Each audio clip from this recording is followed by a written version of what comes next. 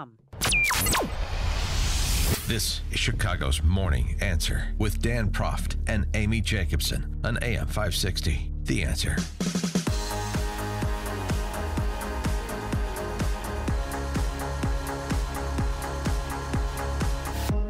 Top of the morning, Dan and Amy. I repeat my question from earlier in the show. Can someone please assist me? I need help. I need to understand exactly what the difference is between Alexandria Ocasio-Cortez, a Heaven's Gate cult leader, and the guy outside your subway wearing sandwich boards predicting end times. This is Ocasio-Cortez in all of her glory at a Martin Luther King Day forum talking about end times.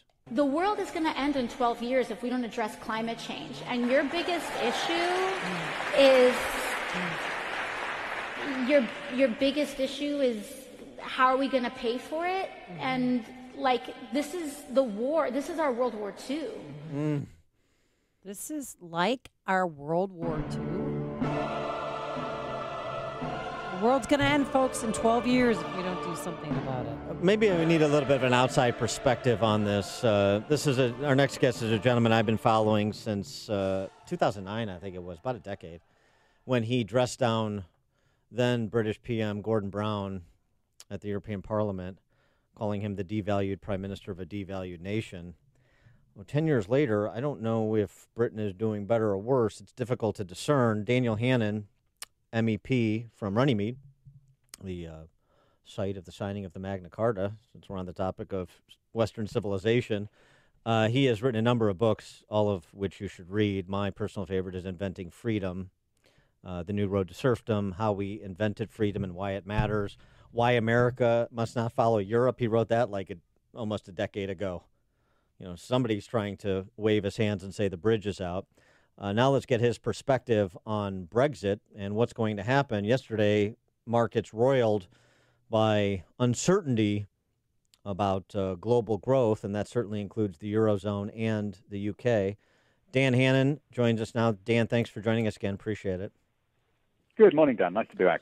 On the matter of Brexit, we've talked to a couple of other folks on this matter, Stephen Booth the other day from Open Europe and others, and kind of laying out what options are before the May government. But what's your perspective as a Conservative Party member, where this goes, what can get done in terms of restoring British sovereignty as people voted to do back in the summer of 2016?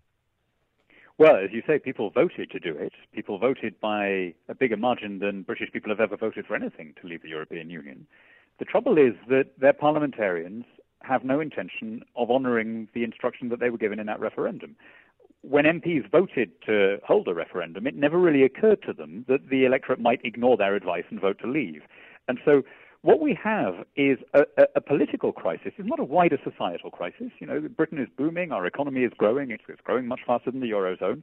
It's not a constitutional crisis. It is a straightforwardly political crisis, which takes the form of members of Parliament and members of the House of Lords trying to find a way to frustrate the decision made in the summer of 2016, either overtly by just taking back the notice to quit and trying to stay in the EU, possibly by means of a second rigged referendum, or more subtly than that, by basically finding a system where we could keep all of the obligations and costs of EU membership, where we'd still basically be under Brussels jurisdiction, but where it could be technically called Brexit.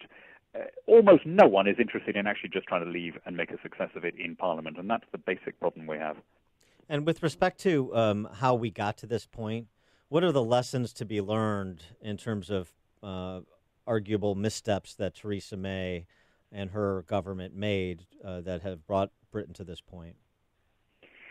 Well, she's made a series of missteps, accepting this bizarre sequencing where we had to sort of hand over all of the goodies before we even started talking about trade, accepting this extraordinary thing called the Irish backstop, where Britain is effectively now responsible for what happens on the other side of a border, which is an impossible position to be in.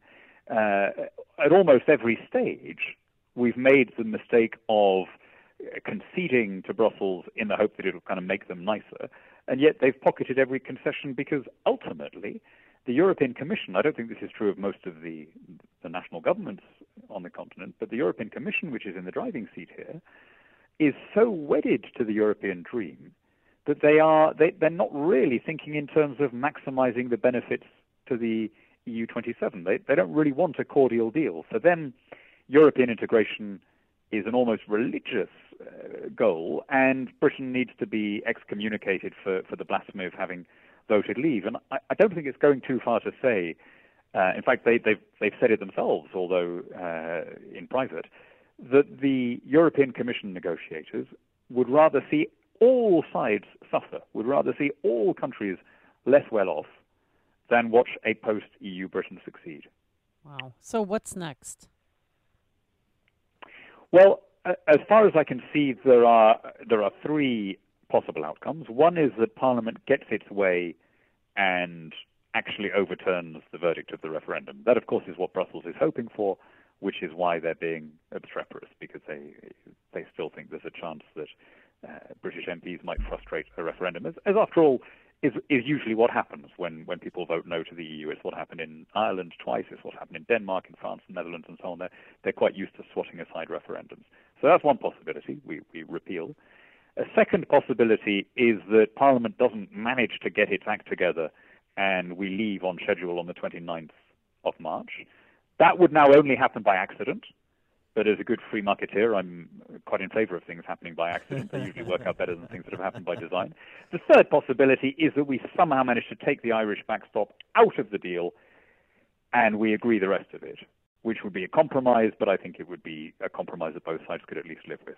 So those are the three options. If you twist my arm, I think the third is probably at the moment marginally likelier than the other two. I think that if there is any movement, because the trouble with the Irish backstop is it would basically leave the EU continuing to control all of our trade policy after we'd left, right? It would make it impossible, even after we'd left, for us to sign a trade deal with the US, for example. And that, I think, is intolerable to Parliament. So if you could just take that bit out of it, I think people would sign up for the rest. Well, what's the incentive for Jeremy Corbyn and Labour to make that compromise deal? I mean, it seems like it mirrors what we have, the partial shutdown in America over border security funding. The president produces a compromise, gives the Democrats here what they had previously supported and said was their priority, but they're not interested because they're mostly interested in scoring political points against the president as opposed to advancing any particular policy agenda. Isn't that sort of a similar dynamic in your situation? Yeah, I mean, to be fair, I think to some extent that is intrinsic in being the opposition party. Yeah. And, you know, we can all think of examples where the Republicans behaved similarly the other way around. But what's different now, I think, in your country and in mine, is the tribalism, the belief that if the other side is happy, that somehow must be a defeat for you. And of course, that's a very primitive way of looking at politics. I mean, it ought to be possible, it certainly ought to be possible on the shutdown, to find a way through that satisfies, you know, enough the objectives of both sides that everyone could live with it. But sadly, I don't think there's much interest in even looking for that. And what is the future of the European Parliament? With let's just play out the hypothetical that there is this compromise exit of the UK. What's the future of the European Parliament and the Eurozone in a post-Merkel era? I mean, I think the long-term trends are still bad for the European Union. The real reasons why Britain voted leave were not to do with, you know, border control or with sort of just anger at the government or whatever. Fundamentally, what changed is when we voted to stay in by 2-1 in 1975. In those days, Europe looked like the future. It was growing, it was prosperous, and Britain was not in a good way.